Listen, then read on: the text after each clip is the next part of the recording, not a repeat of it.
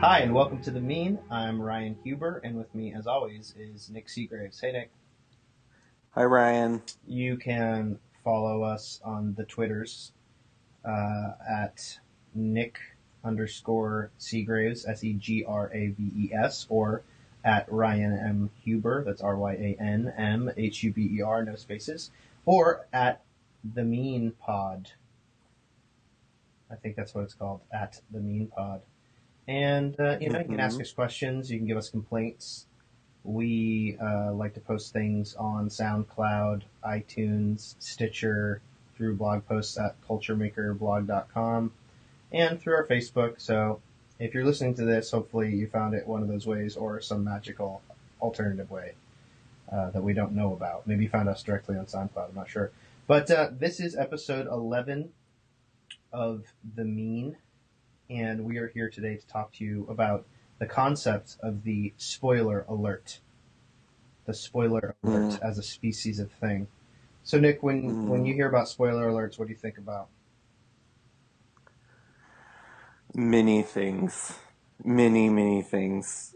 Mostly people on the internet saying, don't spoil this for me, or starting a post off with, spoiler alert, and then that's the thing I a think colon. About first. Like when I'm reading something and someone's like, spoiler alert. But now it's become sort of ironic because most of the podcasts or blogs or whatever that I interact with, they'll say spoiler alert, and then immediately after they'll say, come on, if you haven't seen this movie yet. They'll say spoiler about, like, Casablanca. Yeah. And it's like, this is on you, audience, if you don't know what happens in this. If you don't understand. Yeah, and I've seen it used as like a funny, like, of course this would happen. Yeah. Spoiler like, alert. I was hanging out with my friend Tim, and spoiler alert, we went nowhere, or like whatever. Yeah, something that people would expect. So now it's being used like fully ironically. Yes. But in some circles, it remains a very real thing. And for me, for example, I stayed off of, as I mentioned last episode, I stayed off of Twitter for almost 2 weeks, which is weird for me. I just really didn't go on it because I didn't want Star Wars The Force Awakens to be spoiled for me.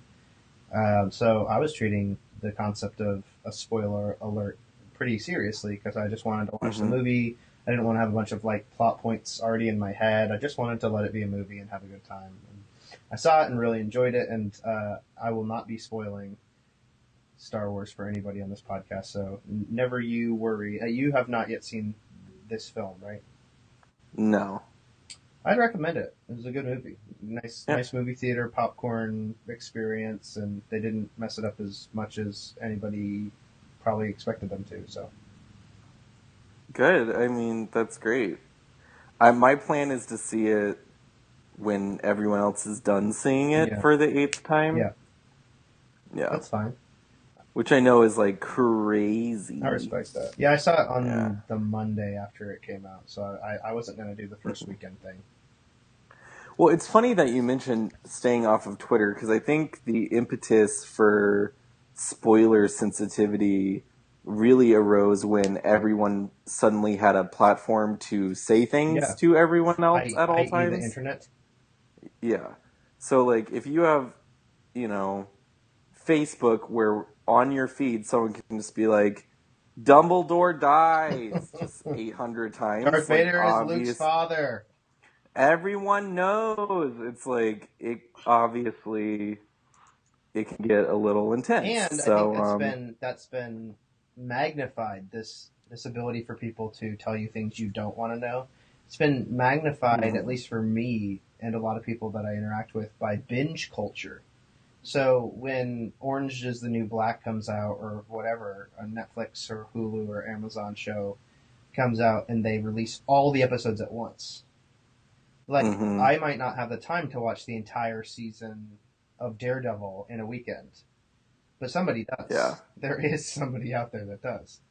And so now, it's not just industry insiders that can spoil something for you. It's just someone who had more free time when something was released. Exactly. In the age of Netflix. And in the age of like any type of internet service that provides movies and TV shows. Yeah, You know, we'll talk about this on a deeper level, but just on a shallow level, what do you think is a fair measure or rule or way of approaching spoilers for film or television or binge watching, or like should there be like a time limit, like hey, like, or should it be corresponding with how big the thing is? Is it like, hey, by the end of the first weekend of Star Wars being released, you should know that people are going to spoil it for you? Or should there be like a more standardized, like, hey, it should be a month for movies, or what? You know, do you have any opinions on that? well, I think that goes into what kind of spoiler it is. Okay.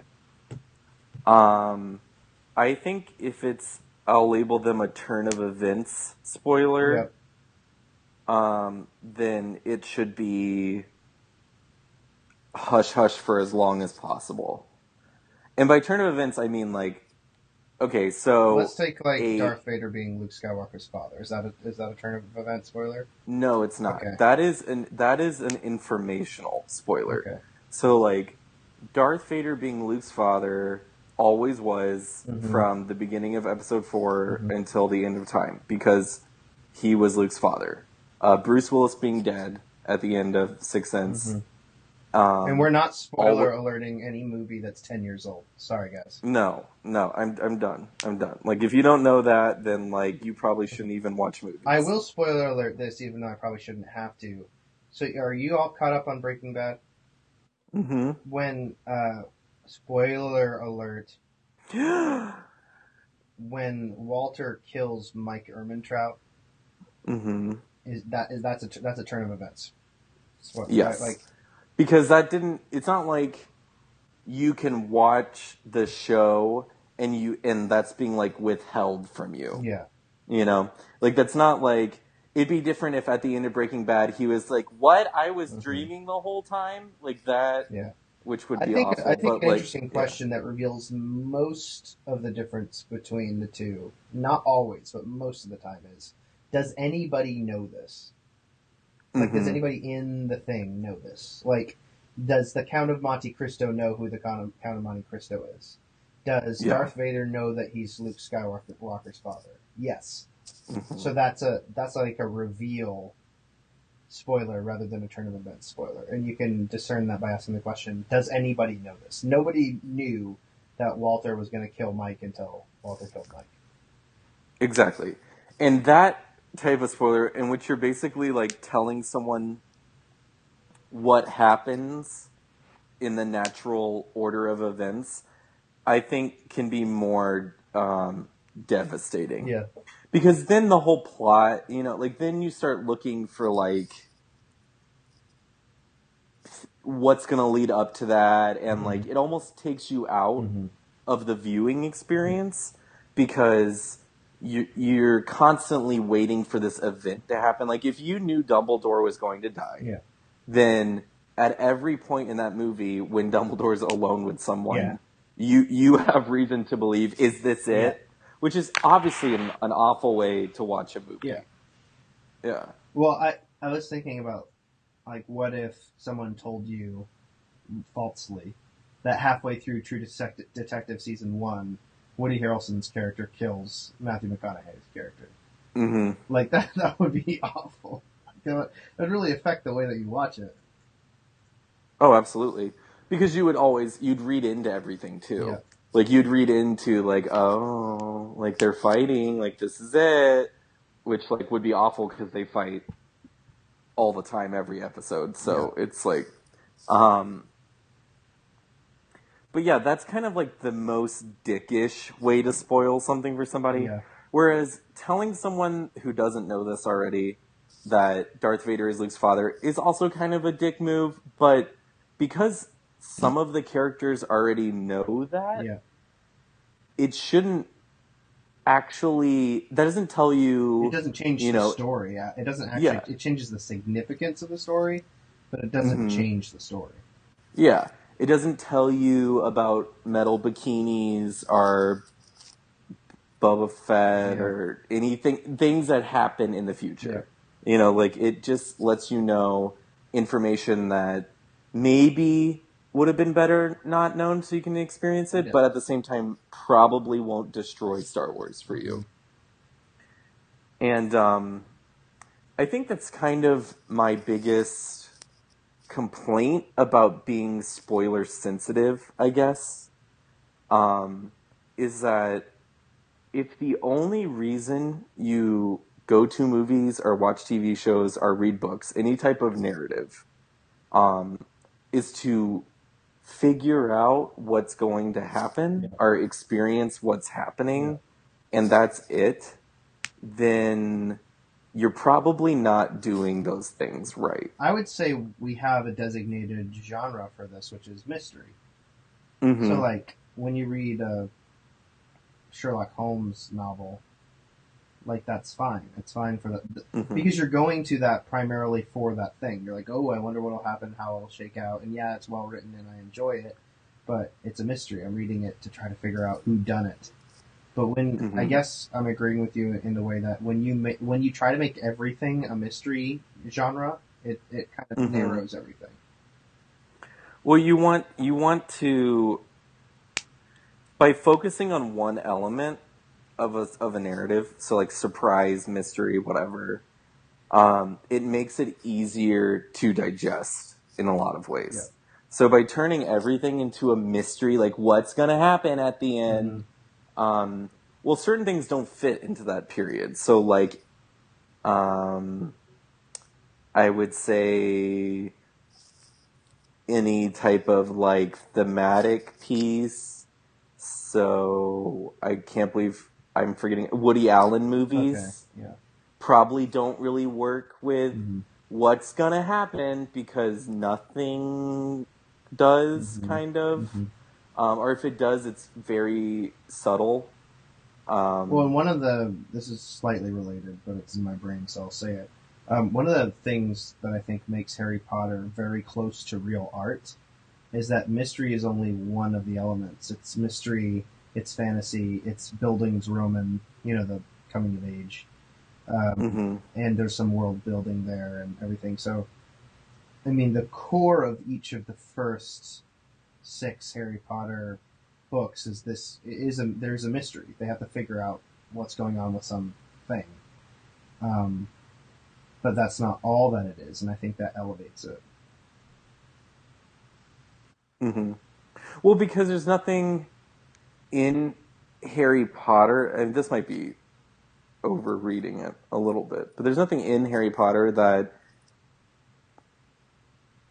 I guess I can't really talk about it until I go into like what I consider a cheap plot. Okay. Oh yeah, we can do some ground rules now. Let's kind of take a step back and have you, because you're our literature expert, have you kind of lay out some things about plot devices and plot in general, cheap plot, and some of the rules that you and I kind of probably, and that a lot of people apply to movies, television, but especially literature.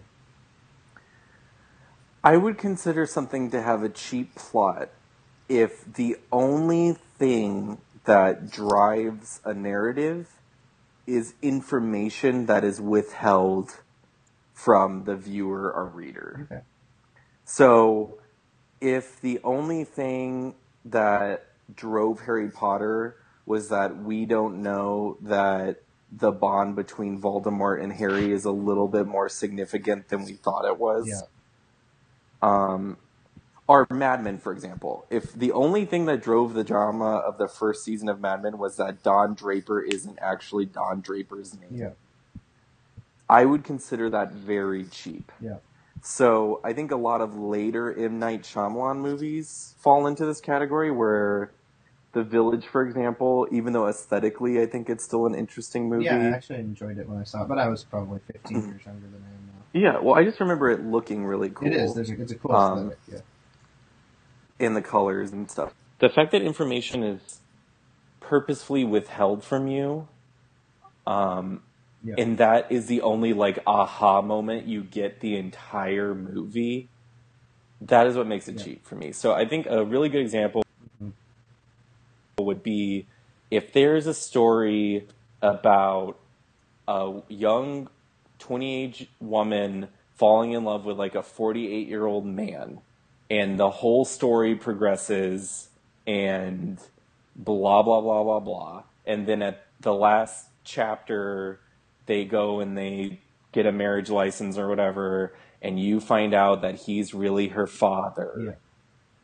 And then it's like, got ya. I think it's the got ya. Yeah. Like any narrative that has like a got ya element where it almost like throws away everything it's done. I think the most classic one was like, it's all a dream. Like at the end of a like 5-season long show, being like, and then you figure out they were just dreaming the whole time. Yeah, Like like it basically was it not Saint Elmo's Fire, but it was the Saint Elsewhere or Saint something. It was a hospital show, and at the end, you discover that it's all in the imagination of some like disabled kid or something. Like it's like the entire show is taking place in the mind of. It's just it's like. Do you think that makes it more significant? Creators of this it's show? like, so what was I supposed to do with all this narrative beforehand? Because it deepens it, you know. So like any type of shit that father and daughter had, especially if both don't know and you don't know, and there's no reason for you to think it or for them to think it, Yeah. and then it just hits you in. It makes all of that stuff it's right. Where a much more interesting novel would be for the father to know that from the beginning, or even more interesting, the Yeah. daughter to know that from the beginning, are even more and more interesting for them both to know that and still pursue this. Yeah. Like, Yeah. that would be, in terms of like interesting narrative and plot development, that would be infinitely more desirable for me than Gaia, because the Gaia thing, as soon as it's given, as soon as they get you, it's over, and you can never do it again. Yeah, and I think it's a So, difference. This is making it a little bit more dramatic than maybe some people would think it is, but I think it's a difference between acting in good faith as a storyteller and kind of acting in bad faith. Like, are you trustworthy as a storyteller? Because if you're not trustworthy as a storyteller and you take these people on a journey and then at the end you're like, ha, it cheapens the rest of it. It doesn't actually make it more significant. and it pretty much makes for a very boring narrative. Because all the stuff before the haha moment is normally just build up. So it's really boring. Because the writer or author or filmmaker doesn't want to make that stuff interesting. Yeah. You know, they want to make the moment interesting. And I think that kind of falls to the wayside. And if you look at classic literature, it's very hard to even find the whole like, did you know, and then like something crazy is revealed to you. Yeah. I think so. Count of Monte Cristo is a great example. Like, we know as the reader from the beginning who he is, you know, and the big reveals in that novel are to other characters. It's not to us. Like, we aren't like, Yeah. who could the Count of Monte Cristo be? We don't know. Like, we know from the beginning, and yet that book remains interesting to a lot of people. I think that only when serialization became super important. So when you get to like Dickens, Yeah. where you have great expectations, where it's like, this crazy homeless man in a graveyard is actually your dad, like, and everyone's like, whoa, like that is. But you have to realize, like, at that point, this is someone who's like writing cliffhangers. Like, this is the first sitcom serialized type of thing. Yeah. Interesting. So when you think about Shakespeare, or when you think about maybe Dickensian, you think about great writing, why doesn't it need this kind of driving, mysterious, or plot twist type of a thing that we see in so much of our art these days? Yeah. I would say that, I mean, it's a really broad question. I'm trying not to be too vague, but I would say that plot was one part of a host of other things Hmm. that were going on in literature. So you weren't reading, you weren't blazing through the Hunger Games to try to figure out what happens to Katniss, Hmm. or immersing yourself in some fantasy novel to figure out why the secret history of dragons equals blah blah blah. Yeah.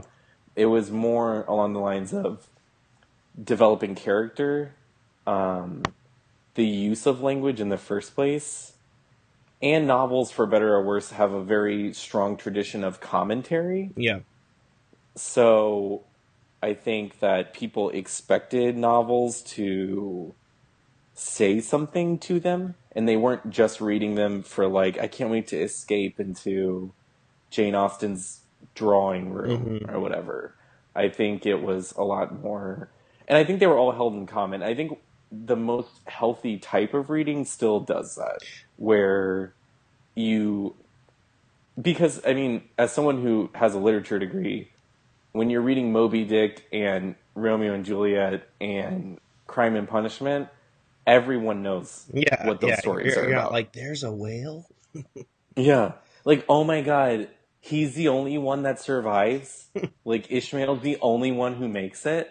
When in reality, you kind of already know that from Hmm. the beginning. So it's like, and it's, Well, there's not, can I yeah. ask you if Mm-hmm. tell me if this is a good analogy. The quality of the writing, of the language, of the prose in classic novels is somewhat analogous to the quality of the cinematography and the music and the acting of a movie, like a contemporary film. Mm-hmm. Does that does that make sense, or is that invalid? I think that's a good, I think that's a good, Because I can watch like a movie that I already know everything that's going to happen, but if it's well acted and the music and the cinematography is good, like I can enjoy it just as much as something that keeps me, like wondering what's going to come next. yeah. And I think it's like music too, you know? Like, I think some music you listen to because you want to get like pumped up Hmm. and like you're ready to go to the workout club or a gym, I guess is I what it's like how called. you talk about it like you've never been to a gym. It's like I've never been to a gym in my Are life. you guys going to the weight store? Weight store that is members only. Are Um, you guys going to the fitness park? Let me know. See you there. But it's some of that music is for that reason, and I think that some people listen to music. I've known people where any music that doesn't have like 4/4 right BPM type of structure is depressing. Yeah. You know, they'll say like this is really depressing, even if it's a really like jovial song. It's like this is depressing because it doesn't access that side of music for me. Yeah. And I think with movies and narrative, that cheapness, that experience only aspect of it is the oh my gosh, that happened Yeah. So element of it. Like that that's thrill. quote the beat. I just Mm-hmm. listened to this for That the beat. mm-hmm. Exactly. So when someone says that, I mean Like that's honestly, like basically, yeah. I had some time to kill a few weeks ago, and I watched the first two Divergent movies, and the Mm-hmm. only reason I'm watching them is to see what happens. Like Mm-hmm. that's like me listening to Britney Spears. It's like I'm not here for the performances. I'm not here for like the breathtaking, like just amazingly written dialogue. I'm here to just this is candy. This is Mm-hmm. soda. This is not good for me. I'm not going to really get anything out of this. But Shailene Woodley seems to be doing some things, so I'm going to watch her do some things for 2 hours. Yeah. Well, see, that is a desire I really have too. You know, like I'll see a trailer for even like a video game or some like god awful sci-fi miniseries or something. And But now that the internet exists, I can just like go online and just read the Yeah, plot and you go, can just oh, Wikipedia. yeah. I'm like, oh, that's what happens. That's so crazy. Like Yeah, the last season of American Horror Story, the like hotel yeah. sex Gaga. dungeon one. Yeah. I just like read like what happens to each of Yeah, them, and that was enough. Because like I realized like I don't care yeah. about any part of the show except like, oh, that's an interesting idea. Even if I What went happens? online tonight and I read everything about the first 2 seasons of Fargo, I'm still going to watch every single one of those episodes when I get the chance because I'm excited about watching Fargo, like about actually watching it. Exactly. And like if you're being really pessimistic, um, narratives are kind of not that crazy different if you reduce them enough. Like we know going into Star Wars that the good guys will win or at least have a glimmer of hope for winning in the future. Yeah. And with trilogies, it's a little bit harder because they normally follow the like, we're actually doing it. And then the next one's like, uh-oh, this is harder than we thought it was. And then the third one's like, no, it wasn't. Yeah. Like, so So it's like, actually not harder. um, yeah, like Trilogies actually it tell was, you exactly what's going to happen. Like in the mm-hmm. first installment, it's like you're going to meet some people, and and the next one is, uh-oh, this doesn't look good. Uh-oh, things were different than we thought they Yeah, and then the were. third one is like, never mind. And even trilogies I love are like that, Yeah, where it's like Lord of the yeah. Rings. It's like the first one's like adventure and dwarfs My and axe. God knows what's happening. And then the second one's like hellish medieval existences in a warrior culture in a field Just and like gross. children suffocating in Yeah, caves just awful. underneath a battlefield and like it's never gonna get better. And Mm-hmm. then it does. And then the third one's like, oh, Eagles, so like whatever you guys want, like just do it. It would have And I been love those great if movies. that last scene where the Eagles come and rescue all of them, that Hmm it was the band, the Eagles, that it was. On like as the Eagles or on top of the Eagles. I'm not sure, but the song "Take It to the Limit" probably should have been Okay. playing at least in the hmm background. So I'm thinking like Don Henley and Joe Walsh and Okay. all the guys coming together. Just all the Yeah, guys. just come in and they're either anthropomorphic eagles or they're eagle riders or something. I just felt hmm like that. And like Liv Tyler does like a really Mm-hmm. sexy Mm-hmm. like elvish mating dance Yeah, to Witchy yeah, Woman or or something. lion Yeah. eyes. Yeah, I mean they got a few. Yeah, I would have enjoyed that more too. I think that's something The Hobbit should have focused on yeah, more more of like a closely. crossover kind of a thing. I mean, imagine the Instead of licensing deals. yeah. But I mean, I would have enjoyed that more than dwarfs in barrels for Hey, 50 minutes. we're gonna put these dwarfs in these barrels. One's fat. Just like I love how that's still a joke. Like I'm not like one of those like fat positive people, but like the fact that like an entire Yeah, character for someone in a major movie is that yeah, they're fat yeah, is really funny to yeah. me. Anyways, Well, it that's a was a tangent. children's book written in the 40s. Yeah, that's true. I mean, that's true. But I mean, it goes to show you like we know the good guys will win. I've Yeah, never seen a story ever where the good guys don't win unless it's a tragedy and then it's marketed as such yeah, and then so you know that's not going to happen. yeah. And in Hollywood, tragedies tend to have this like sober acceptance element at least at the end where it's not just like everything's terrible, bye. Yeah. It's more Except for like Requiem for a Dream. yeah. Yeah. That's like good luck. Like Yeah. enjoy your ride home from the movie Did theater. you ever see the Virgin Suicides? Yeah. Yeah, that was an experience. That was that was a hoot. Yeah, I was a teenager, and I also saw a movie called The House of Sand and Fog. It was just because who played Gandhi? Oh The god. guy who played In that no, movie? Kingsley. In the Gandhi Yeah. movie?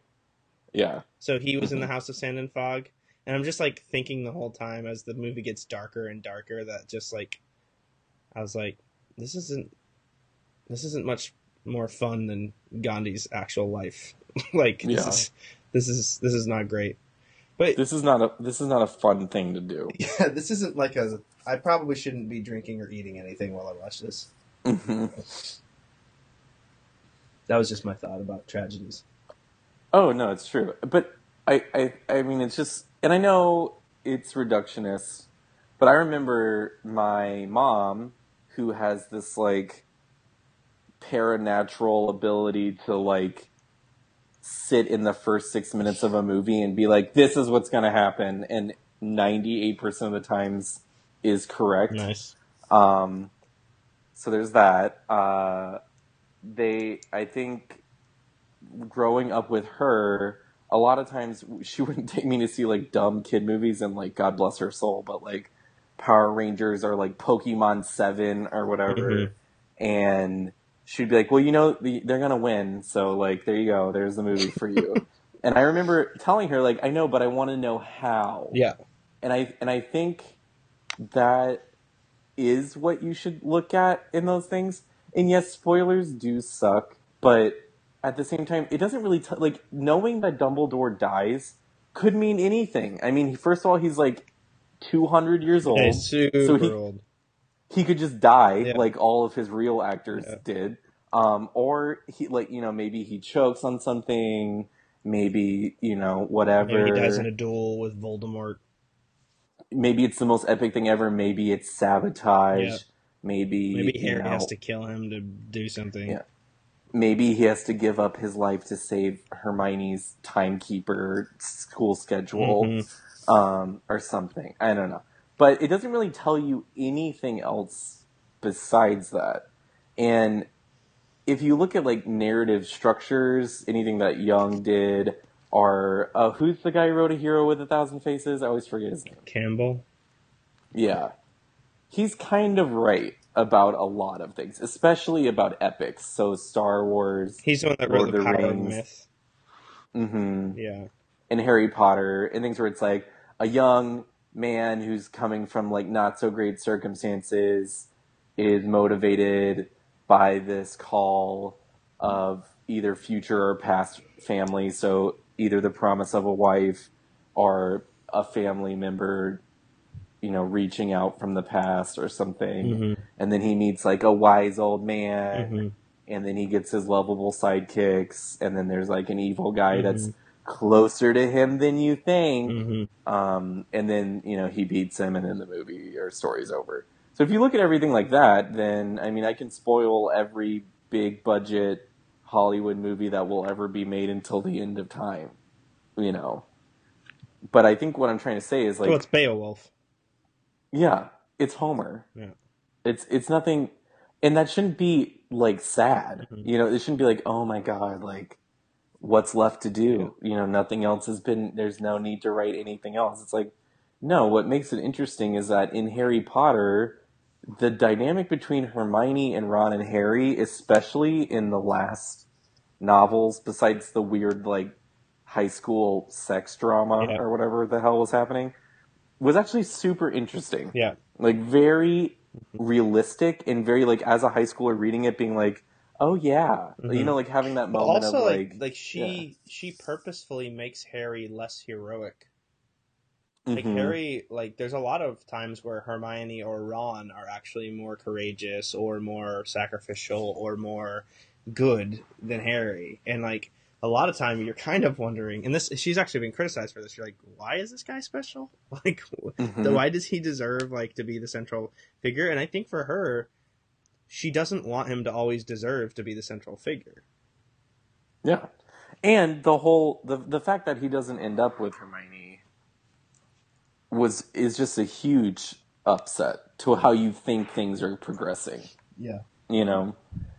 I mean, not to get on a Harry Potter, like, whatever. I just think But it serves as an example that you can mix up the formula slightly and you can get some really good results if you do it artfully.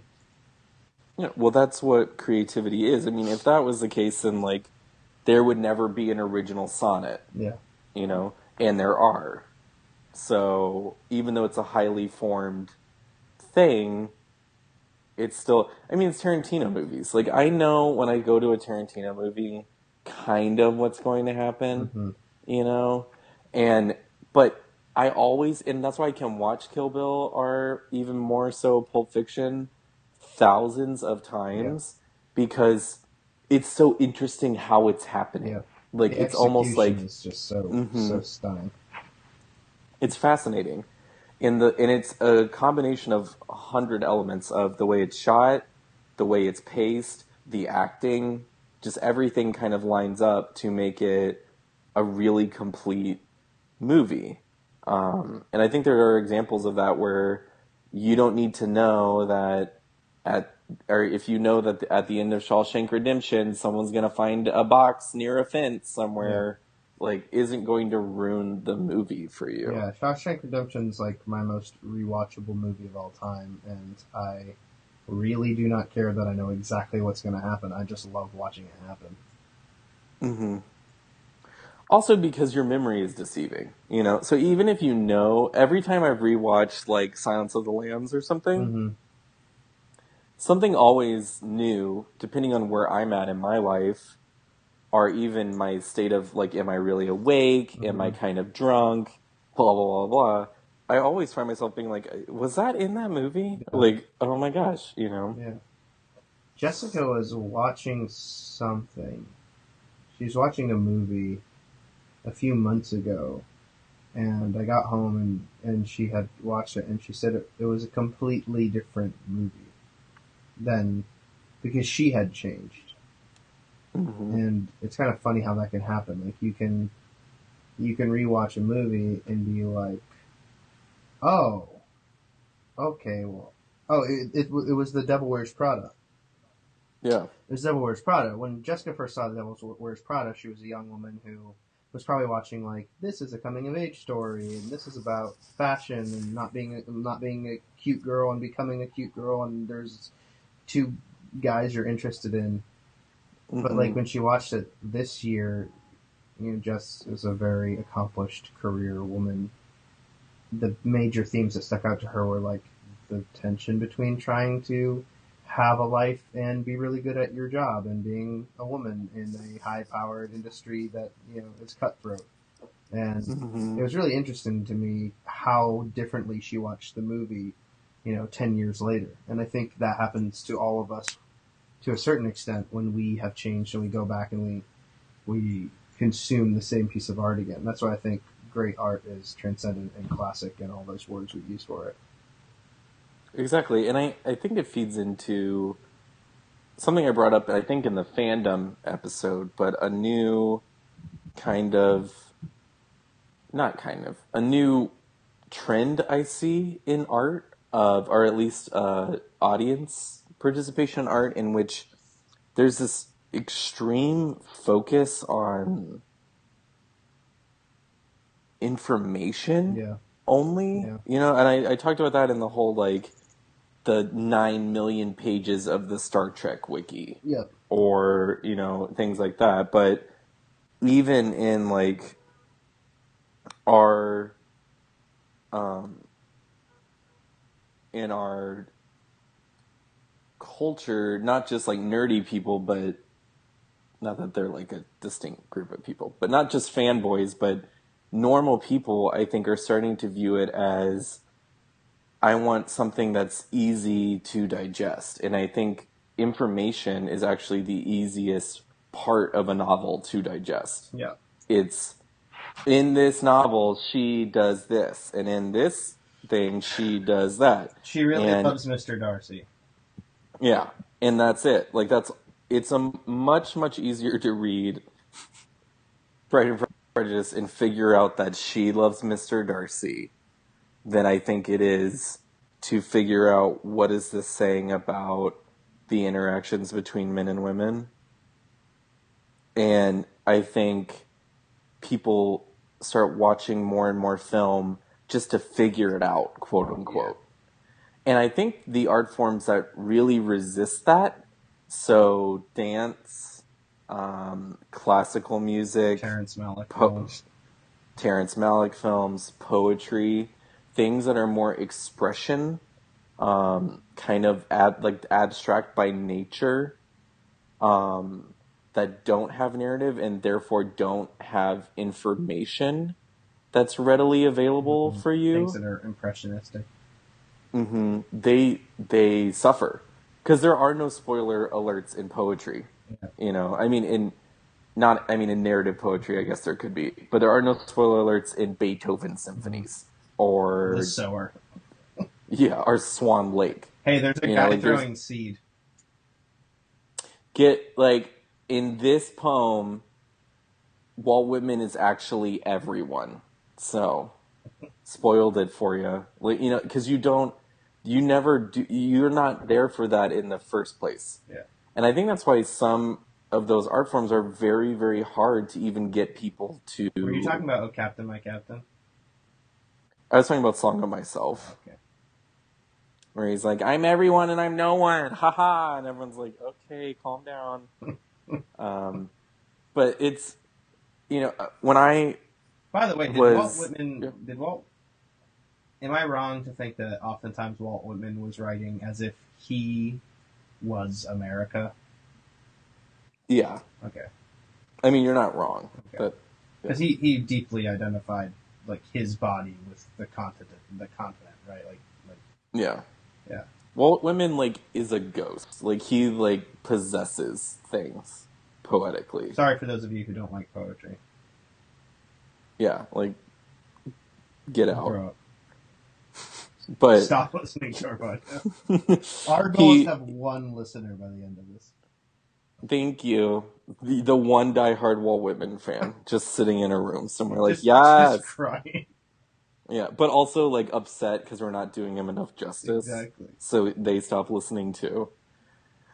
But yeah, he, tries to, and I think Song of Myself is a great example of just, trying to almost be like every person who's ever existed. And, being some coal worker and also some middle-aged woman and also some soldier and very, expansive. And in that, obviously, there isn't really a narrative. Nothing happens in Song of Myself, so to speak. But it's an expression of feeling of, unification, but also individuality and things like that. So a lot of times when I would try to help people start reading poetry, a big hurdle that I'd have to get over is a lot of people think that they're, puzzles, word puzzles. Yeah, they're all just clever tricks. Yeah, that, Hart Crane, put himself in an attic and was trying to see who the smartest people in the world were who could read his poems, or that Beethoven wrote 40-minute symphonies just to see how long you could last or something, and you have to kind of figure it out and memorize all this biographical information and learn all these technical terms and the history and all this more and more and more information, and then once you have all that, then you're ready to read the poem, which I think is why people are like, I'm not interested, because that's stupid. And also because there's no payoff, really, at the end. Yeah. I think that whole thing is the reason why, I mean, I know I've said this 100 times, but that's the reason why in my theory, the reason why these things are dying. Are not dying, but are just very difficult to get people interested in. Yeah. Because film and young adult novels in particular are almost 100% world building and exposition. Yeah. So they become isn't it interesting that in this world, teenagers are put in a giant maze and they have to figure out how to get out, and that's literally it. And once you live in that world and know all the facts and find your character to buy a shirt about, then you're set. And I think it's much more difficult to get someone interested in a Waiting for Godot type narrative where does anything happen? I'm sure Tim will have a lot to say about that side. Yeah, that's going to be awesome. Okay, so we've dissected this a little bit, talked a little bit about spoiler alerts and the undergirding issues of plot and form. So if we were to counsel our listeners on how to approach spoiler alerts, or maybe some things, maybe some resources that, like, spoiler alerts don't matter. Spoiler alerts. Mm-hmm. Maybe some nice pieces of literature or something where it's like, it doesn't matter if you know what happens. Like, just enjoy this, and maybe that will allow you to escape the trap of spoiler alerts in other areas of your life. What would you say? I would reread things that you think you know what they're about.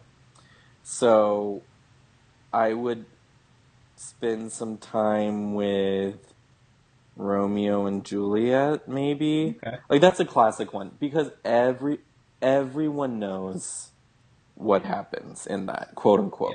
Yeah. Everyone knows the story. Or I guess it's a little bit different, but like things you were forced to read in high school, even. Yeah.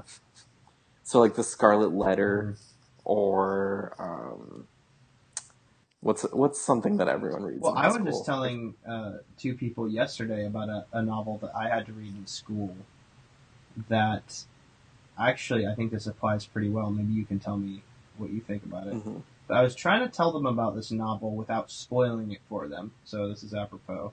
Because some big, there's kind of a big thing that happens that I didn't want. But the novel, I think, is beyond. Even had I spoiled it for them, I would still hope that they would take my suggestion and read it. And that's the novel A Separate Piece, by Knowles. Is it John Knowles? Did you ever read that book? I did. I just really enjoyed that when I read it. And I read it at a pretty young age. Do you remember the basics about A Separate Piece? I do. Yeah, and I think it's a wonderful novel, and it's sad, and it's really interesting, and it gets to some really deep human questions. And I read it and I didn't have any idea what happened, but I think you could probably still read that novel and know the main thing that happens, right? Totally. I mean, I think sometimes knowing the plot, I mean, I can give you a narrative about this. So I was in a Victorian literature class, and we were all sitting down, and the professor was like, okay, guys, take out your reading schedules. Everyone, and he's like, okay, we're reading The Goblin Market this week. Mm-hmm. It's about these two girls who eat fruit from these goblins, and like one of them goes to sleep, and the other one tries to get her back, and like she doesn't, and she has to live with that. And like one of the girls was like, wow, spoil the whole thing for us. And he just like looked at her and was like, what? And she was like, you don't tell people what happens in it. And he was just like really confused that she would even like have an issue with that. And he was like, if you're reading these things to figure out what happens at the end, how are you paying attention to anything else? And I think that's a little extreme. Yeah. I think if you're a literature professor, maybe you're fine with that lifestyle. But for the rest of us, I definitely enjoy reading things to figure out what happens. Yeah. Often not. But when I already know what's going to happen, whether it be just because the thing has been completely absorbed by popular culture or because I've read it before, it almost is this liberating freedom to really explore other elements of the work. Yeah, I think to notice details is one of the things that I get to do when I know what's going to happen. Because you're trying not to get lost, So like sometimes when you read like a Thomas Pynchon or a Dostoevsky or something huge like East of Eden or War and Peace or Middlemarch or something that's just these giant sprawling. You're gonna forget most of the details. Yeah, and so you like the first time you read it, you're like, oh my god, which Ivanikov is this that I'm talking to at the moment? Yeah. And it's like it absorbs a lot of your attention, but I think almost letting go of plot can really open up other areas for you as an audience member. I would use an analogy. So my wife and I have almost been married for 10 years, and there's not a lot of surprises. Like, you know each other. Like, I've known her for half my life. And, Mm-hmm. um, so there's not a lot of like, oh, shocking that she would say that or do that or think that or that, we would like this or choose to go out and do that. There's not a lot of surprises, but it doesn't mean that it's not enjoyable. I think the cheap way to do relationships is you're always looking for a new surprise or thrill or something that's going to just take you by storm. Where it's like a deeper way to enjoy a relationship with somebody is to try to pay attention to the less obvious things as you're watching the same movie that you watched together 10 years ago, or as you're going out to the same restaurant that you went to, or as you're taking a trip to Napa Valley for the third time, or whatever it is. That, yeah, there are little differences, but the plot is basically the same. But if all you're reading for in that relationship is plot, then you're actually not enjoying the moments. You're just waiting for it to be over. Yeah.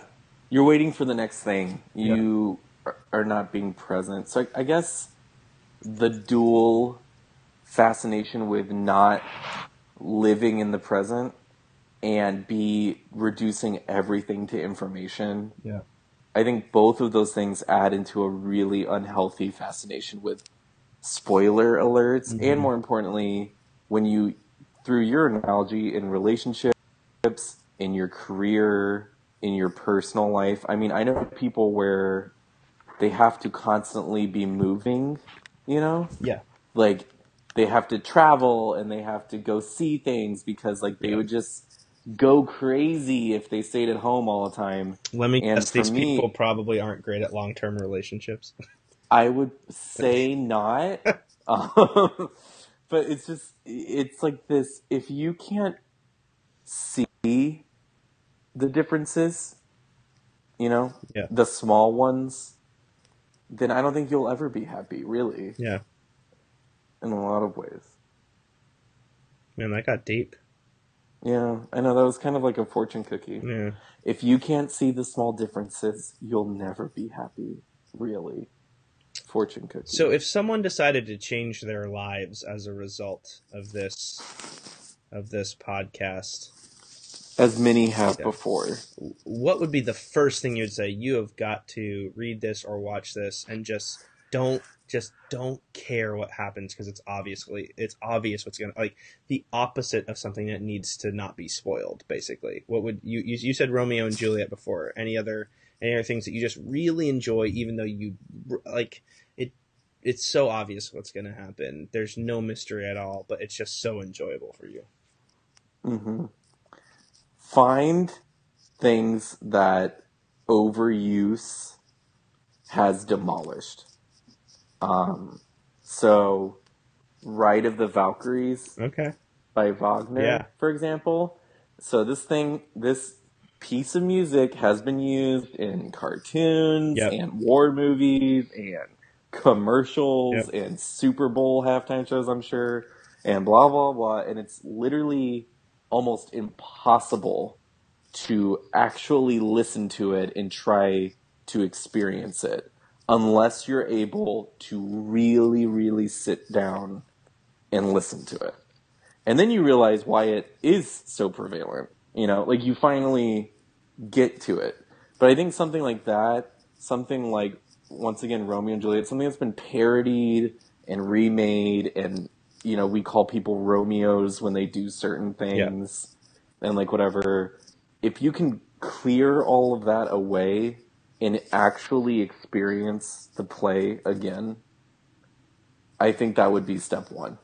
And that's like a very heavy step one, but it's a process. And I'm still really bad. I mean, there's certain things I can't even, like, for example, Led Zeppelin and the Beatles. Yeah.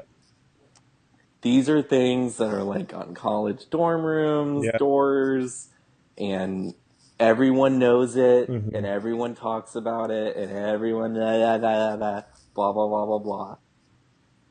It has been a process in my life to actually try to listen to the Beatles. Yeah. Because it's so, you already know. You know all of the songs. You know what happened. You know what, they're so good. They're the best. It's really hard to actually try to listen to it. I would add to that, one of the things I enjoy doing, because I think it isolates and neutralizes plot or Hmm. figuring out what's going on or the information. I like to consume different versions of the same thing because Hmm. it takes out the whole, ooh, this is what's happening, and you can only focus on how it's being done, how it's like. So watch the BBC miniseries Pride and Prejudice, and then watch the more recent film Pride and Prejudice with what's her face, Kira, is it Yeah, Kira? Keira Knightley, and see how they did it differently, or you know read a Shakespeare play and then go see a Shakespeare play and then watch a Kenneth Branagh edition of that Shakespeare play and then watch a Baz Luhrmann or a Mel Gibson version of that Shakespeare Hmm. play or a Joss Whedon version of that Shakespeare play. Like there's for me it's like a labor of love to go back over something that I already know, but that I actually really enjoy covers of Hmm. songs that I Yes. like for that reason. Like I like Ingrid Michaelson's cover of "I Can't Help Falling in Love with You," the Hmm. Elvis song. Yeah. I just really like it, but it makes me appreciate the Elvis version as well. Um, and Hmm. I like seeing what people do with different things, um, and because it allows you to appreciate the angles of the thing, but it minimizes the importance of figuring out the thing itself, and it really brings you into the realm of interpretation and of contemplation and of sort of what humans can do with things. So I remember when we read Romeo and Juliet in high school, we saw like portions of like three different versions of Romeo and Juliet films. Um, Hmm. or yeah, we did that, and then I think we did the same thing with Hamlet, and it was just it it allows you to appreciate the process and it allows you to appreciate the artistry of what's going on. So that's that's what I like to do. I would definitely recommend that too. Um, just because, like you said, it highlights the execution because that's what makes those different covers in different versions different. Isn't it? It isn't the plot. It isn't the melody. It's the execution of those things. And I think that combined with what I was saying, where just everyone knows Vivaldi, Yeah. you know, but actually trying, like, and I think that's the big thing for me is really trying to look at the art for what it is instead of trying to get something out of it is the big goal. Whether that's information or a feeling of nostalgia or to complete your understanding of elvish war formations. Mm-hmm. It's it's really experiencing it for what it is. Yeah. And I think to bring it all the way back around to the beginning with Star Wars, I think one of the things I enjoyed about The Force Awakens is that there was fan service, but it wasn't dominated by fan service. And there were little echoes and little Easter eggs and little things that happened in this movie. And it really was a kind of a mirror image of A New Hope. Um, Mm-hmm. but it was, and I saw someone writing a critical article saying this isn't a new installment, this is a reboot. Basically, this is Mm-hmm. a New Hope rebooted.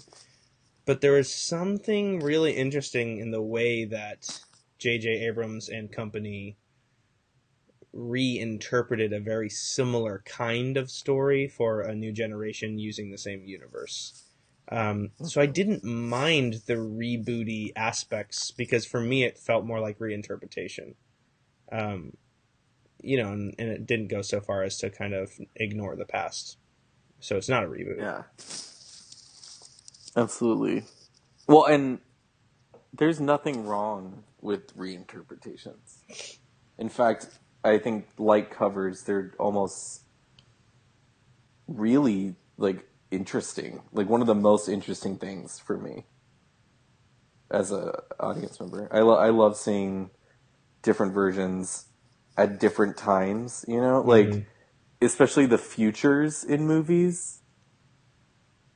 I know this is like a really weird tangent, but I was just thinking about it. But like the future in '80s movies is like this desolate, awful shit planet Yeah. that everyone hates being on, whether it's like Mad Max or Waterworld or Blade Blade Runner, Runner. yeah. Like everything is just like smoggy and awful, and everyone's like miserable and whatever. And then like late '90s, early 2000s, the future is an Apple store. Yeah. Like everything's Yeah. like white and Yeah. glass and matted Yeah. metal and iRobot clean. and AI and Yeah. Minority Report. Yeah, there's like this weird everything's like glowing Yep. glass for some Yep. reason. And it's just that is very interesting to me because it's the same thing. It's just through different lenses. And I think focusing too much on being spoiled and trying to like, nah nah nah nah nah, I'm not going to listen to anything, like don't tell me, almost like robs movies of those type of interesting interactions. Word. Well, I think we have done a decent job covering some of the angles of the species of thing called the spoiler alert, and talking about some of the relevant pop culture angles and philosophical angles. And I want to take a couple minutes at the end of this podcast to kind of introduce our audience to what we'll be doing in the future, which is we're going to continue to do these sort of broad thematic podcasts that we've been doing, whether it's naysayers or whether it's podcasts, or not podcasts, but spoiler alert or whatever. These broad thematic episodes that we've been doing, but we're also going to branch out and start to talk about certain kinds of culture, certain kinds of popular culture, and we really want to, like we did with Mike a few episodes ago in fandom, which is a very particular kind of a pop cultural thing. It's not really a broad theme as much as it is a corner of the pop culture universe that we inhabit. We want to start bringing you more of those things based upon the expertise and the perspectives of people we really respect. And it won't be every episode, but it will be more and more that we'll be bringing people in who are real friends of ours who are real experts in different kinds of culture and different kinds of cultural artifacts and expressions. And that's going to start up a little bit more next week in episode 12, where we'll be talking with our good friend Tim Davis, who is about as into theater as anyone that I've ever met. Both as an actor, someone who studied it at a master's level, somebody who has been in Won't shut up about shut it. up about it, loves plays. Just whenever you mention Philip Seymour Hoffman, just starts crying. Weeping. And I think like Tim understands about as well as anybody the cultural relevance and some of the philosophical underpinnings of the theater, and so that's what we're going to be talking about in next week's episode, theater. But this is not just a one-off. We're going to be starting to access some of the expertise of the people in our lives um, that are really in these worlds. So I hope you guys look forward to more of that, and we will continue to do things about identity politics or about cultural appropriation or about artistic credibility, but we're going to be sprinkling in some more of these more specific or focused episodes. Absolutely. Cool. Well, that's about all I have. Do you have anything else for this week, Nick?